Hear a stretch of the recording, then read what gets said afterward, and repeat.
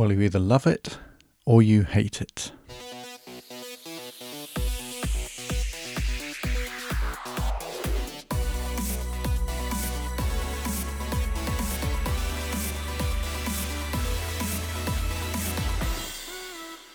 Hello and welcome to this week's Urgent Bite, brought to you by the Royal New Zealand College of Urgent Care. My name is Guy Melrose, and today I've been thinking about vitamin B12 deficiency and a little about requesting tests in urgent care. One of the things that happens when you visit, or indeed move, to another country is you look for similarities to where you come from, and you notice the subtle differences. I think it helps to ground the traveller if they see things that relate them to the life of which they were familiar.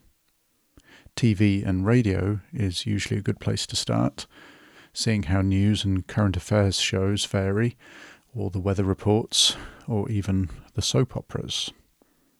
Traffic signals, police cars, post vans and buses are usually things you note as you leave the airport. Shops are also ripe for comparison. There's usually the ubiquitous McDonald's and Starbucks in the high streets, but it's interesting to see how post offices, newsagents, corner shops, barbers, street vendors and so on all ply their trade differently. Nowadays, when I return to the UK, it's the reverse phenomenon, whereby I am seeing places that were once familiar, but now not so. Shops like Marks & Spencer, Tesco or WH Smith's, for example. Seeing these again is actually quite jarring. Indeed, on a recent trip to Australia, I saw a WH Smith's, not realising that they had them there, and it had that very same effect. Supermarkets are probably places where you can find either novel items or familiar ones. A visit to a supermarket in a new country lets you see what bottles of milk look like, how butter is presented, how produce is bagged. Looking at the bags of crisps, in some cases similar, yet different to ones you have back home.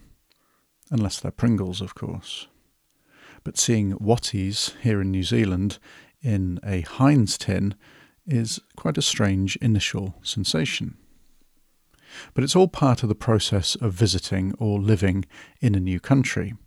And over time you get used to the new things and you adapt to the local customs. But I must say, there are some times that a taste of home is what is needed. And one such thing for me is Marmite. Or as it's labelled here, our mate, because New Zealand has a similar yeast-based product that they call Marmite. And the less said about the Australian Vegemite, the better. But proper Marmite, British Marmite, has been a staple of my diet all my life. Marmite sandwiches at school were a common delicacy, and Marmite spread on hot buttered toast is the breakfast of gods. Yet some people do not like it. So much so that the marketing campaign in Britain is, you either love it or hate it. People describe contentious issues as Marmite issues. I've never understood why people do not like it, but each to their own. For those of you who've never had Marmite, or those who have had to tolerate the Antipodean imitations, it is a yeast spread. Despite it being a British staple, it's named after a French casserole dish, which is sort of what the Marmite jar represents. And it was invented by a German scientist in the 19th century called Justus von Liebig. He discovered that used brewer's yeast could be concentrated and then eaten. The first factory in England was in Burton-upon-Trent in 1902. Due to that being the location of the famous Bass Brewery, which provided the yeast. New Zealand Marmite started to be manufactured under licence in 1919 and to a different recipe, said to be less strong than the British variant, which is probably why I don't like it. Now, where does Marmite connect to urgent care? other than being a staple supply in doctors' messes all over Britain, and something that fuels hospital and clinic staff throughout their night shifts. Well, the reason I got to thinking about this is I was reading from a jar of Marmite as I was eating my breakfast, and I noticed that it states on the front that it is 100% vegetarian, which I think is on there due to a similar looking product called Bovril that's made of beef broth. And then on the back, it lists as ingredients vitamin B12, thiamine, niacin, riboflavin, and folic acid. It had never occurred to me before that this vegetarian product had these ingredients. And so, upon reviewing the history of Marmite, I found it has been used to treat vitamin deficiencies during World War I and indeed anemias all around the world. So B12 deficiency has three possible causes. It can be an autoimmune condition in which the body develops antibodies to intrinsic factors, resulting in reduced B12 uptake in the terminal ileum. It can also be caused by gastric damage or surgery that impairs absorption. Or it can be due to decreased dietary intake, with vegetarians and strict vegans being the most at risk. According to the National Institute of Health, beef liver has about 70 micrograms of B12 per serving, clams about 17, salmon 2.6, milk 1.3, yogurt 1, eggs 0.5.